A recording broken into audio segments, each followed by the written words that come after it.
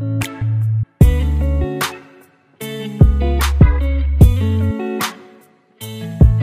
welcome back, everybody, to another episode of the Inches podcast, the podcast that looks at sports partnerships, event sponsorship, and how digital is affecting the industry. I'm your co-host, Nick Lawson, co-founder of a company called Squad. We're helping sports teams and events connect fans to sponsors digitally through digital activations. As always, with me here, Rich Franklin, Senior Director of Corporate Partnerships for the Oakview Group, Acrisure Arena, and AHL Coachella Valley Firebirds. Rich, today's topic is entitlement areas in your arena. Which again, I think we've talked about walking through arenas and kind of seeing the open space, but never dove into this very specific topic, which obviously can be a really, really big value add for a lot of partners. So I guess I'll kind of start this off with, for those of people who are new to partnerships, what is considered an entitlement area in your arena and sports partnership? Well, an entitlement area, Nick, can take a lot of shapes and forms, but it's basically when you take a portion of your arena, and that can be anything from the parking lot clearing through to the restrooms and everything in between, and you basically brand that as being a sponsor's particular branded themed area. And I think what we want to talk about today is, what are some areas that you could be thinking about, what some of the obvious ones are, and then how does an entitlement also work hand in hand with consumer engagement? Because, entitlement used to mean, well, it's the Your Name Here bar, or it's the Your Name Here seating area. But I think these days, entitlement areas more and more also involve a fairly high level of fan/consumer engagement. Mm-hmm. And I think what we want to talk a little bit about is how do you make that second part in particular happen? You've already determined, okay, it's going to be the Your Name Here fun zone, out in the center field seating area, but what are you doing in connection with that to really bring that branding to life and to activate the sponsor with the fans that are in those areas? Yeah, and I think a key way to really stand out in partnership, as we've talked about on this podcast a lot, is just one, creativity. But the thing you always bring up, which is the so what, right? And it's the idea that you're pitching a brand, they're sitting in the meeting, and they have a giant sign around their neck that basically says so what, which really brings in the context. So I think a big piece for the entitlement areas is, to what you just said, this isn't just the Coca-Cola concourse, right, where Coca-Cola's logo is put on every concourse sign, but how can we take this physical space that's in our arena that gets a lot of traffic and turn it into almost an immersive experience kind of for the brand? So I guess the next question is, obviously it's going to matter brand to brand, but from what you've sold in entitlement areas in arenas, what is the biggest kind of benefit to the brand, or the so what that you've really been able to see within selling those spaces? Well, the biggest benefit, or the biggest so what, is that we're going to take a portion of our physical space and we're going to devote it to you and to your brand. And what we choose to do in there, that's really where it's going to kind of be the variable. But just for fun, why don't we take the idea of the Coca-Cola concourse? Since you brought it up, that's as good as any. So let's take that as an example. So let's say you're pitching Coca-Cola on sponsorship of the Coca-Cola concourse. And of course they say, so what? What do we get out of that? Well, here's some things that you're going to want to think about. First of all, how is the brand going to be displayed in that concourse? Will there be special Coke products that are only available there? Is there going to be some sort of those Coca-Cola machines where you can push the buttons and create your own crazy flavors? Is that going to be there? So first of all, what's going on in the Coca-Cola concourse as far as the product itself that's going to set it apart from the same Coca-Cola that you could buy at a concession stand on the opposite side of the stadium. So maybe you're looking at it from, specific products. Now let's take a look at like, what could we do from a consumer engagement? We know that that's a real big thing for Coca-Cola about, especially these days with younger fans and younger Coca-Cola drinkers. They're doing some crazy things with like different flavors and limited time and things like that. Is there an opportunity to do, some sort of a Coca-Cola branded selfie area where there's going to be, a different theme going on there? So, because these days, let's face it, it's all about not just going to the event, but it's also being able to tell all your friends that you're at the event. Mm-hmm. So there's sort of a cool thing that allows the consumer, aside from the product itself, to also have a unique brand interaction and brand engagement. And as I say, that could be something like maybe there's a wall or a backdrop that a couple of times a year you're changing out what the logo looks like or what the branding looks like in the back there, in the background rather. Could it be something like, hey, this is going to be the spot. Coca-Cola is about experiential, where we are going to have opportunities to get your picture taken with players, where there's going to be something else that's very unique. So I've used the word unique a couple of times. And I think really, Nick, that's sort of the word that you have to keep in mind when you're talking about entitlement areas and tying in with the fan experience. And that is, what are we doing or what could we do to make this particular branded area unique, this particular entitlement experience, just that, an experience, but also a unique experience that is only going to be associated with that sponsor brand.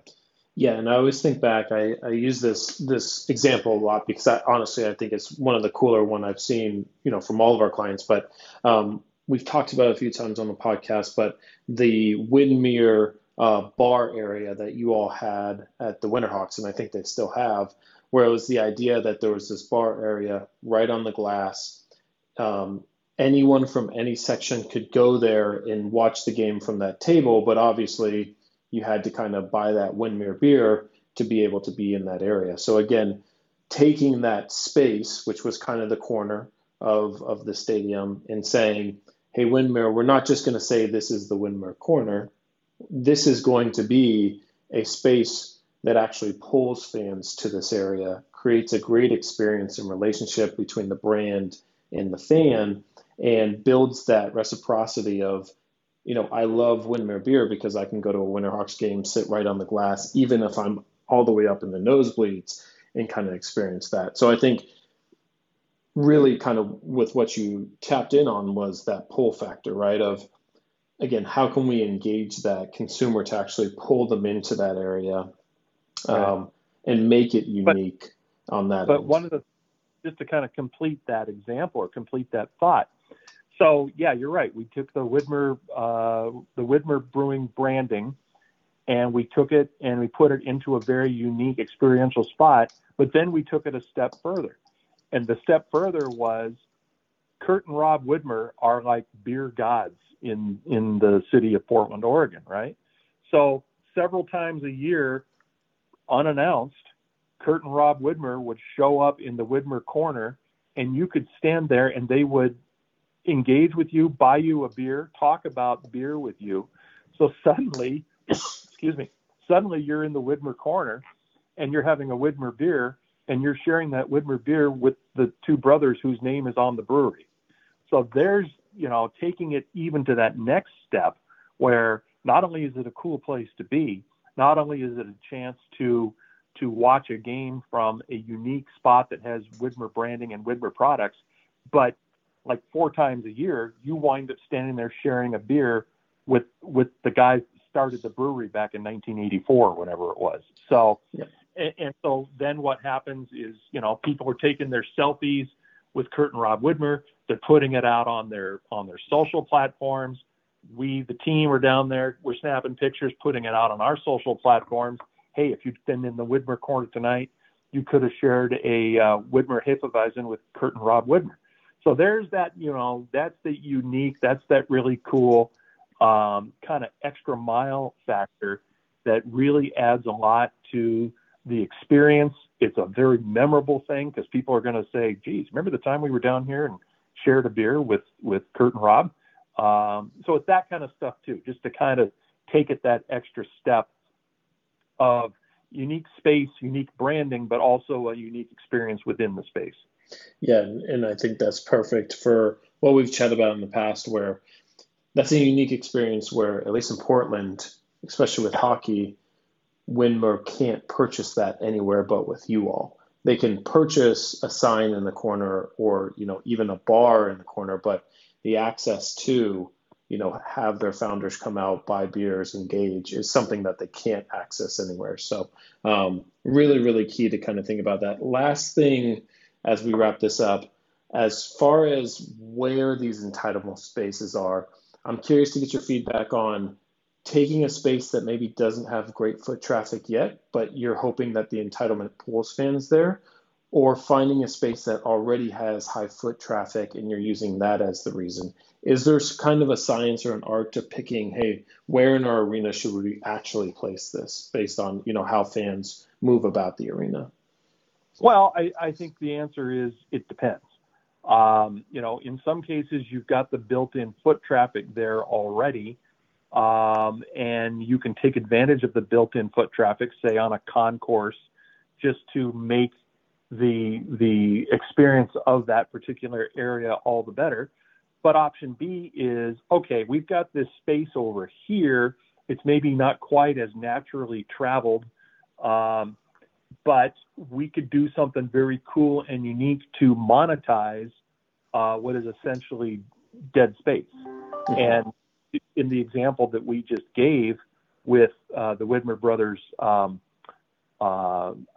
beer garden area, that was completely dead space. We had nothing going on there. There was no seating there. There was, kind of an usher standing there, making sure that nobody, came down there. Mm-hmm. And there was some seating behind that area. So basically, the only people that were going through there were just traversing to get from the lower concourse over to their seats. But it was like, well, wait a minute, this is a phenomenal opportunity here.